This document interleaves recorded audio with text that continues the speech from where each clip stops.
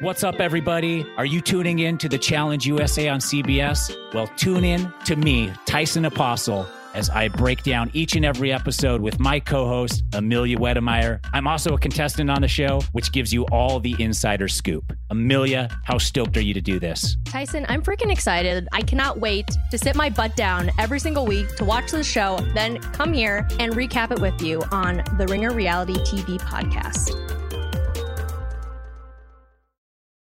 Fussing with plastic cards should be a thing of the past. Instead, pay the Apple way. Apple Pay is easy, secure, and built into iPhone. All you have to do is set it up.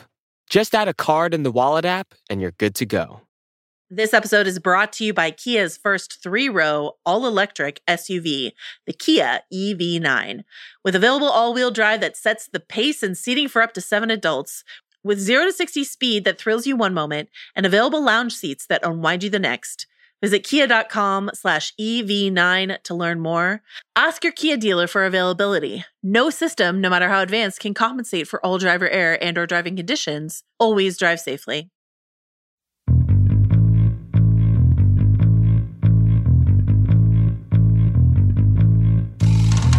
My friend Juliet Lippman is here. We've been working together almost 11 years. I cannot think of another TV show that have led to more dramatic text between us than The Rehearsal on HBO, which we're going to cover now. We'll probably simultaneously run this on the Prestige TV podcast as well.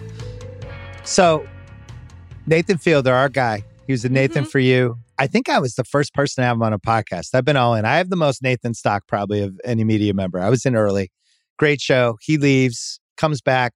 We have a picture of him in the Grantland office with all of us in one of those podcasts. Just great times. Comes back with this HBO show that is one of the most insane shows I've ever watched in my life. I'm not even positive I enjoyed it. It was so uncomfortable and it took me to places that I wasn't ready to go. And it just unsettled me in a way that I can't remember from a television experience. It was very polarizing online. Some people hated it. Some people loved it. Some people thought it was genius. It was basically everything he's probably wanted with his career. He's, I think, 39 years old. This was his apex mountain, Juliet. Oh my goodness. I was thinking about why I enjoyed it so much because I feel similarly to you. Like, did I love it? Did I find it troubling? I mostly loved it, I kind of understand the criticism, but mostly it is so full of ideas, and it really highlighted to me how few ideas most TV shows have. And he's really trying to like suss out a lot of different things. And, you know, I cover a lot of reality TV. So like, if you want to view it through the reality TV lens, you absolutely can. If you want to view it through like the morality of acting, you absolutely can. If you want to view it through therapy, you can. Like, there's just so much there and so many prisms through which you could hold up. And so it just makes me have to text you at all hours of the day about it. Well, and then there was the Jewish piece too, which is when it pushed it over the top too. The 5th episode, one of the great Jewish moment episodes probably in the history of television. You mentioned all those themes it hits. Also, like parenting, is it a good thing? Right. What can you learn from it? What are the good things and bad things about being a parent and sharing it with another human being? So I watched the first episode again last night. And it's really interesting to watch all 6 in a row, week after week, and then just go back in the pilot. Because the pilot has a lot of the lessons, right? In the pilot episode, which I thought was one of the most amazing episodes of TV I'd seen in a while. Me too. I absolutely we don't know you don't know what's happening. You're just like, what's going on? This guy who they find who wants to apologize to somebody in his trivia crew. And Nathan goes to meet him, and they have this interaction with these jokes that seem like a little too clever at the time, but you don't realize it when you're watching it. And then he pulls back, and we find out that he already had people in this guy's place, and they created a replica of the apartment, and he had rehearsed over and over again his interactions with this guy before he met the guy. And within 6 minutes, you're kind of like in disbelief. What is happening? What is the show? Yeah, you like. I made my wife watch it because she was out on the show, and we watched last night. She said, I don't want to watch it. It seems too complicated. And then we watched it within 6 minutes. It was fun to relive it through her because she was just like, my wife and my daughter together. And they were like, what's going on? Like they were just so confused and delighted by how fucking crazy the show is. And then it just keeps going. Yeah. There's something about the replicas in episode 1, both Cora's apartment and the bar, that are so mind-blowing. The commitment to the bit is so huge that it's like nothing else that's been on TV for a while. And then you remember you're watching HBO and you're just like, oh, how did he get this paid for? Like, what was the pitch of the show? And there's something very specific about the bar, which then he moves cross country, he renames. Like the through line of the bar replica is so poignant. I don't even know why, but there's something about it from episode 1 to the last time you see it in episode 5 that's just like so amazing and mind blowing. And that's my favorite part of the show. I don't even know why. Well, Nathan For You had that a little bit too, where his theory is basically, if I'm going to do this, I'm all in. Mm-hmm. I'm all in on doing this. I'm not going to do the half-assed or the 3/4 version. So like when you were talking about when they created the bar, there was the 2 chairs where the cushion was a little ripped. And they basically recreate the chairs and he's pointing out. But you can see on Nathan, who's usually he stays in character 99% of the time.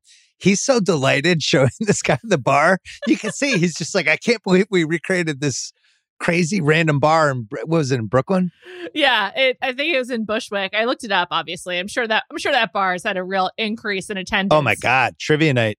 You know, Nathan For You was really trendy when we were at Grantland. Like, as you said, yeah. He came into the office, and I don't like to participate in trends if I'm not there first. So I was like, Nathan For You, cool, whatever. And then I saw him open at a Vampire Weekend show where he was like pretending to propose to someone on stage.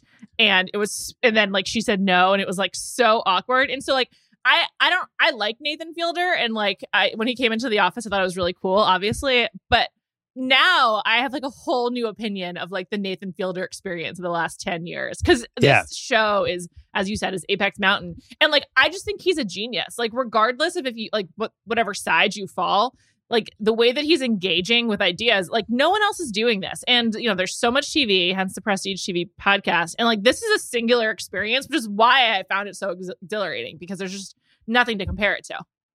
Yeah, I had 5 weeks off and I watched The Sopranos. I rewatched the entire Sopranos again. Great show.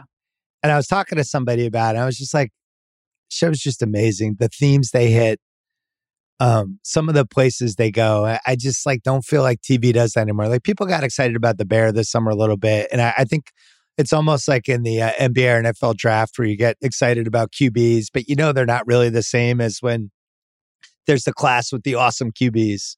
Or the NBA class that has like loaded with superstars. And I think we talk ourselves into greatness of shows that doesn't 100% exist. There's been Sopranos, Game of Thrones, The Wire, Breaking Bad, Mad Men. Mm-hmm. Are probably the 5. And Mad Men is even like, I don't know if that's aged in the same way as some of those. I do feel like Sopranos, Game of Thrones, and The Wire are just repeatedly rewatchable for the next 50 years because of the themes they hit. This Nathan show, I'm not putting on that level, but it's engaging with ideas that I'm just not used to seeing anymore on television. People are too afraid to do this now. Totally. And you know, Nathan is accused of being mean. Like, I think that's the biggest criticism of the show is that he's putting regular people's like well-being and happiness at risk by doing these rehearsals. What's The Bachelor? I know. And it's like, at least there's some level of, you know, consent going on. Like, I think episode 5, when you find out that Angela, when Nathan isn't around, isn't like, you know, living this homesteader life, is kind of a relief. We're kind of like, okay, good. Like, she's actually getting something out of this. She's living in a nice place. She, you know, assumed like all of her expenses paid for. I hope she got paid. She's on TV, so she probably did. But like, you know, I think that critique is more a reflection of like where criticism is than the show actually. And so I was really interested that online, a lot of the conversation about the finale is like Nathan acknowledging his critics, because I don't really think he cares about. I mean, but he filmed this stuff ahead of time, so he didn't even know what the criticism was going to be. But he's probably anticipating it, is my guess. Yeah, but so the crux of the final episode is this one kid, Remy, can't tell the difference between Nathan pretending to be his father and actually just being Nathan. One of the many child actors. Yeah. He now thinks Nathan's his actual dad. Right. And I don't know, like, as a father, Bill, like, what was your take on Remy and that whole thing? Because I feel like if you want to see Nathan as a villain in this, like, that's what you point to. So you got to go backwards. So he set in that first episode, he sets up the premise for this show. And that's why when you go back and you watch it a second time, all of it's there for what he's going to try to, because it veers in the second when you're watching it in real time. The week to weakness, I think, really helped this show. Yeah. Versus like the binge watch factor of it. So I watched the second show and I think we were texting about it by then. Yeah. I was like, I didn't like the second show as much. First show was amazing. Second show, But then Angela comes back for the third. We don't realize yet that the last 5 episodes are all Angela related, and him trying to teach Angela what it would be like to be a mother and him trying to find the father figure. But what we don't realize is he's going to become the father figure. And now he's in this relationship. This show is so crazy that in that last episode, when that kid gets confused whether Nathan's his dad or not, I thought he was going to start dating the kid's mom. I really did. I was like, he's going to have sex with this lady and they're going to start dating because that's where this is going to end. And we're not going to know what's real and not real. But that's the point. It's like everything was on the table by episode 6. I literally would have believed any outcome. Yeah. It was so gonzo. It's funny. I didn't even think about like what was going to happen next because I knew I couldn't Am I a bad it. person that I thought that? No, I don't think so. I mean, the funny thing about this show is like it's only trying to help you rehearse emotions, really, and like anticipating other people's emotions. There's no like actual action. And so I don't think I thought there was going to be sex because like there's no actual intimacy between anyone. It's just like pretending of what intimacy could be like. And so both physical and emotional. And so that didn't even seem likely to me. But I just every episode didn't see where it was going. I think I also don't like to see because I'm just like, please entertain me. I don't need to guess. Yeah. But I didn't anticipate it at all. And so I think like every time there was a reveal, I was like, whoa, I didn't expect it. But I like the small reveals too. Like my favorite moment of the show is when you see the watermelons and the cucumbers just sticking out of the ground. My favorite moment of the show is when he was rehearsing in the last episode. He's basically rehearsing all the interactions he already had with the kid actor who now is taking all these different forms to figure out what he did wrong to lead this kid down the road where the kid thought Nathan was actually his dad. And so he has like a doll. There's like a doll one. There's different younger kids but then he has an adult playing the younger kid. And that's when it gets super weird. But then they have this moment where it breaks out and the adult actor is just smoking a cigarette outside. And it's like, I was so just saying, funny. this is the perfect edit. It's like 1 second, they don't linger on it, but you just kind of see him and you're like, what is happening? This is the most fucked up show I've ever watched in my life. I also loved that moment, also because you couldn't see the front of the guy's head. So it's just like totally random actor guy. I have to say, my biggest complaint at the beginning of the show when I didn't understand what was going on was I just felt like Nathan was giving actors a lot of credit. Like every actor could learn all these different emotions. Because in episode 1, I was just like, how do these actors know what feelings to be tapping into? Like they don't know enough, like researching them. I just like didn't believe that piece of it. But over the course of the show, I feel like Nathan as a comedian is really lampooning what actors can do and like what the purpose of them is. And so, well, how about the last episode? They have the birthday party and none of the extras are allowed to speak. So it's just a silent birthday.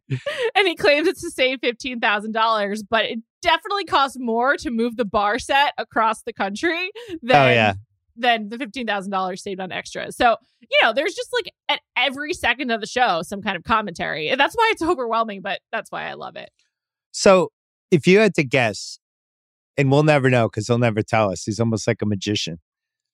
How much of this did he know was going to happen? And how much of this did he ad lib on the fly? Like, because there's stuff he couldn't have figured out, right? Like you couldn't have figured out Angela's guy that they kind of centered in on was just going to bolt at the end of the one. I assume he felt like, well, if we can't find the right person, I'll step in as the father figure. But he also couldn't have guessed that Angela would want to bag the experiment, that there was maybe he could have guessed the religious piece of it because he's Jewish and she's so religious.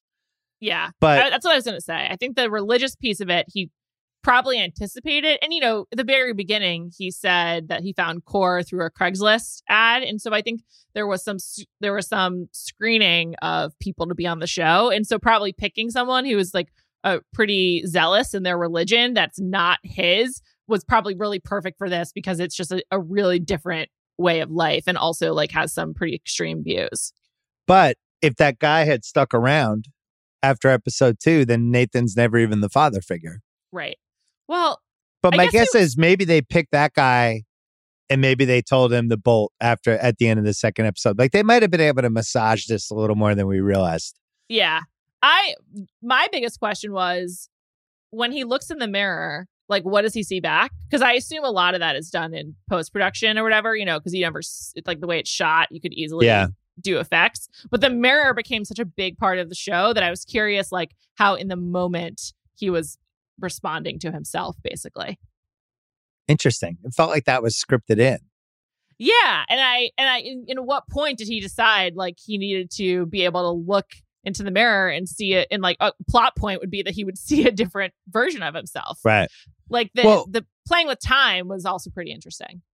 The critique of this show. I mean, there's a couple of people that lost their minds. There was a New Yorker writer who's that? Richard Brody. Brody, yeah. I don't think anybody has hated a TV show that's actually good as much as this guy. He was losing his, even after he wrote the review, he was still killing it on Twitter. He was having like a hissy fit about it. And the big criticism was this is like cruel to do it to these people. But I also think that was the point of why Nathan wanted to do this show. His whole thing was like, I think, who knows, but I'm guessing his working premise was reality TV is cruel. Mm-hmm. What would be the cruelest version of this? Because nobody comes out. Like, was it good for the trivia guy, that episode, Core? Was it good for him ultimately? Was he a winner from that episode? What about the lady who he wanted to tell the secret to, who they hire an actor and the actor learns her mannerisms and makes the most annoying character possible, which turned out to be dead accurate when we see her hanging out at the trivia thing. Like, I don't feel like anybody wins in this show. No, I don't think so. I thought it was kind of surprising that it really takes a turn towards like parents and the way that parents can damage kids. Like who was doing more damage? Nathan by asking the kid to be a part of this and then confusing Remy about if he was his father or not, or the mother for consenting to it in the beginning. And then there's definitely like, you know, the buildup of parenting is like slow. It's both slow and also really quick. But a real pivot point in the show is when Nathan's own parents come and he feels their judgment and they're like, you know, they basically could be from my neighborhood where I grew up. They're like extremely familiar to me.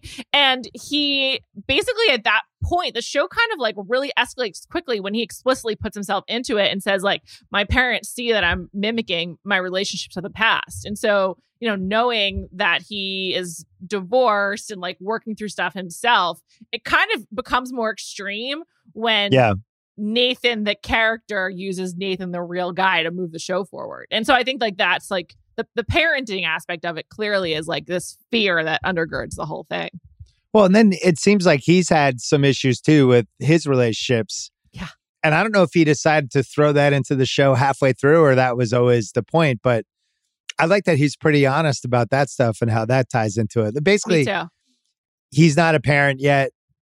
And there's some, what would it like to be a parent that I guess he's going through that maybe he didn't know? Or that's the thing. What if I were him, I would never tell people what I actually meant. Like my fear is there's going to be some Vulture interview or something coming out where he lays out all of his intentions. I kind of don't want to know. I feel like this should be whatever you take from it. He clearly was making some sort of statement on, especially child actors, how stupid the child actor thing is. And how you have to 4 hours per actor and people getting shuttled in and out and people getting confused. When this show, I think, went to another level, I think it was the end of episode 4 when he realizes he fucked things up with the 15-year-old kid and they're running through all these rehearsals for how bad it went. And the kid goes down that slide and comes out as a 6-year-old again. Yeah. And that was like one of those moments like in Lost when Jack says to what's her face, like we got to go back, and it was like, wait, what's going on? When that kid came out of the slide, I honestly felt the same way. I was like, and I'm watching all these by myself. I don't even have anyone to talk about it except you and a couple others. Yeah, and then Nathan becomes just like Angela after those moments. Like he's mad at her for not taking it seriously and breaking character when he's not around, but he's doing that. He bends it to his will. So, you know, It's just there's so much there. I love it. That episode also where he starts the Fielder method and you see like the actor he chooses to play himself. That's like the worst actor in the whole show, I think, and like the worst performance in the whole show, which is definitely intentional. Like Nathan choosing a bad Nathan, basically. We didn't talk about how the Fielder method, I think that was the same episode with the slide, right? Yeah, it was. That's when the show went through. The Fielder method, I think, was like the holy shit episode of this, where it just goes a whole other direction. the people coming back in, imitating whoever they're with. Then we have the Jewish episode 5. I mean, I know America's been dying for your opinions on this. I absolutely loved it. You're like the Roger Ebert for this episode, basically. I thought it was so funny. The Jewish tutor I loved. I love the idea of like personal Hebrew school because no one likes going to Hebrew school, but it's like a rite of passage. So injecting that into the show is so funny. And it just led to these hilarious moments when he's pouring the water on the kid to make it seem like he was in swimming lessons. I was absolutely dying. And then the tutor at the end of that episode is like so happy that Angela is gone that she's like, she's standing in for the audience basically, and like she can finally let loose. And it was just so, it was like both a celebratory moment because it's supposed to be Hanukkah, but like the inflatables on the lawn are falling apart, and it's just like all the emotions in one. And I absolutely loved it. And Nathan definitely does not believe in religion. That's very clear. Well, they also struck oil with Core in the first episode. Core was just absolutely astonishing. When he starts getting into the trivia, Nathan's like, oh no, I realized there was a flaw in my plan. Core would care about the trivia so much, he might not be able to do the apology, and then has to game it and plant the facts in his brain. Core was special. And then Angela, that's like, the show doesn't work unless Angela is, I don't even know what the word is. Eccentric? She's eccentric, nuts, but she's also arrogant, which I really liked about her. And I think made it work. Like she's so really believes in her own ideas. She is like really willful in how she's doing things. She doesn't back down. And she just like assumes the upper hand. Like Nathan apologizes and she accepts it. She's like, I'm done here, and she leaves. She's like Christianity only, and she sticks to it. Like, because she's so stubborn, it works. She's the biggest reason why I think people are asking like what's real and what's not, because it's so hard to believe that she could be a real person. There's all her quirks. The best part about Angela is she led to fake Angela delivering one of the great acting performances of the 21st century as fake Angela berating Nathan. And it's one of those scenes where you start thinking like, is this actress? Is this like the next Meryl Streep? What's going on here? She was like so good. And then she just shuts it off immediately. She's like, how was that? Did I die that? And you're like, oh my God, I don't even know who this person is. And they're amazing. I was so glad when she was back in episode 6. I was like, great, we're not done with her yet. And there's like so much continuity. I think at the end of episode 4, 2 of the paramedics are actors from the Fielder method. And like the thing that was so funny about the Fielder method too is like there actually was purpose to it, because then he found these actors to be on the show. And so there's just like a doubling at all points of the show. Like nothing is ever just one meaning or one purpose. And that's why it's like so riveting to me. Yeah. And I didn't even 100% understand it the first time I watched the first episode. At the end, when he goes through the rehearsal at the end, telling Core like, hey, I planted those. The trivia thing wasn't real. I gave you all those answers. And the fake Core gets mad at him and berates him. And then it comes back to Nathan and he comes up with a different thing. And then Core reacts to that. And for some reason, it made so much more sense the second time. All of it is about rehearsing what the right thing to do is. But the real answer is you're never going to know. And that's the whole point of life, is that everything can lead to something else. There's no way to control it. Right. And also from the very beginning, just in terms of the show and like what to think about Nathan, the character, from the very beginning, Nathan, the character, isn't as brave or as bold as all of the people he's put in the rehearsal, both the actors and the regular people. Yeah. Like, he can't go through with it. And I think that's like such an important part of the show. And sort of, you don't only need to look to the last episode for like Nathan to see his own flaws. Like he's showing it to you in episode 1, his own flaws and the flaws of the show. And I don't know, Bill, it's just brilliant. Am I obsessed with Nathan Fielder? Yes, I am. You throwing your hat in the ring? No, I think he seems That emotionally felt like a half row. unavailable. No, I'm just so overwhelmed by it. It's just all so good. If you started dating Nathan Fielder, that would break my brain. That or KD going to the Celtics would be the two things that could break my brain in 2022. Let's go for both. Just to be clear. You can be Juliet Littman-Felder. Like, yeah, it's a great Jewish couple. Just to be clear, that's not what I was doing. I just was like, God, the show is so good, you know? Well, my last question. It got renewed on Friday, yes. which I was delighted by. Me too. I don't even understand the Rehearsal season 2. A, how do you top this? B, how do you do a show like this now if at least some people know what it is? And then I almost kind of wish there wasn't a season 2, but then I'm also glad there is, which ties to my feelings in the show. I didn't 100% enjoy it, even though I was in complete awe of it. And it was one of the most unforgettable shows I've seen, but it made me really uncomfortable.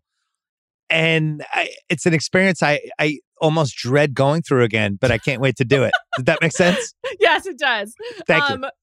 So a couple things about it being renewed for season 2.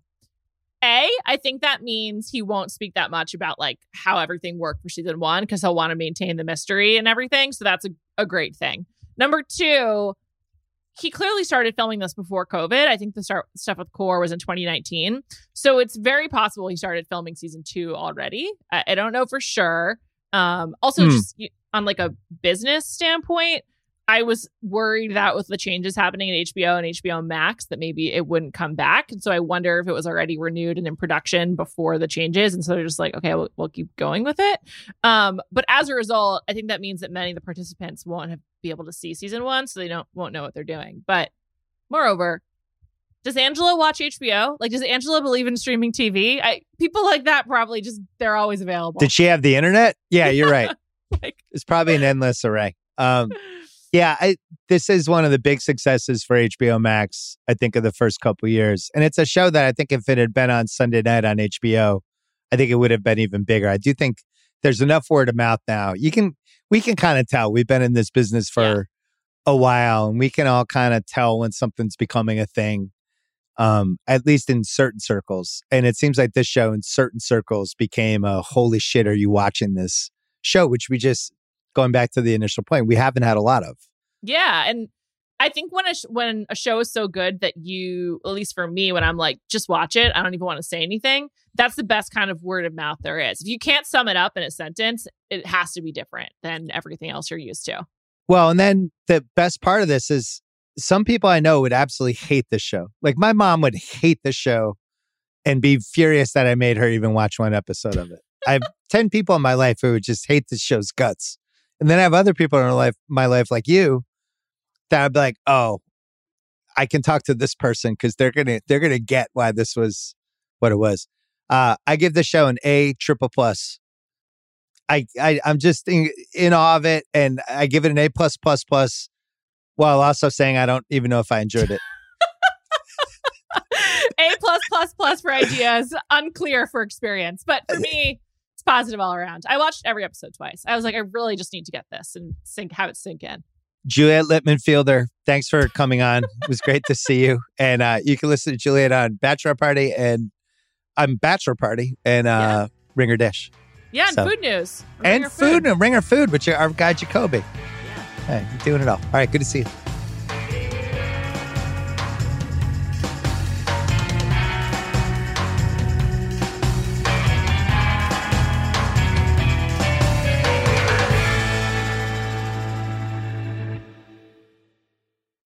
This episode is brought to you by Lululemon. Guys, if you're ready for a new pair of pants, try one of Lululemon's ABC pants. They're made to make you look and feel good. And there's lots of different styles to choose from. My favorite, because I walk around LA every day, I like the joggers. I'm not jogging, I'm just walking fast. But if you're working out, I would try them out. And if you want something a little sleek, maybe business-like, maybe try the ABC Slim Fit trouser. But I am a joggers guy. Once COVID happened, I was just like, I want to wear jogging pants and joggers and all kinds of soft pants as much as I possibly can, especially when I'm working out. Ultra comfortable and versatile. ABC pants are really in a league of their own. Buy a pair right now at Lululemon.com. This episode is brought to you by State Farm. You might say all kinds of stuff when things go wrong, but these are the words you really need to remember. Like a good neighbor, State Farm is there. They've got options to fit your unique insurance needs, meaning you can talk to your agent to choose the coverage you need, have coverage options to protect the things you value most, file a claim right on the State Farm mobile app, and even reach a real person when you need to talk to someone. Like a good neighbor, State Farm is there.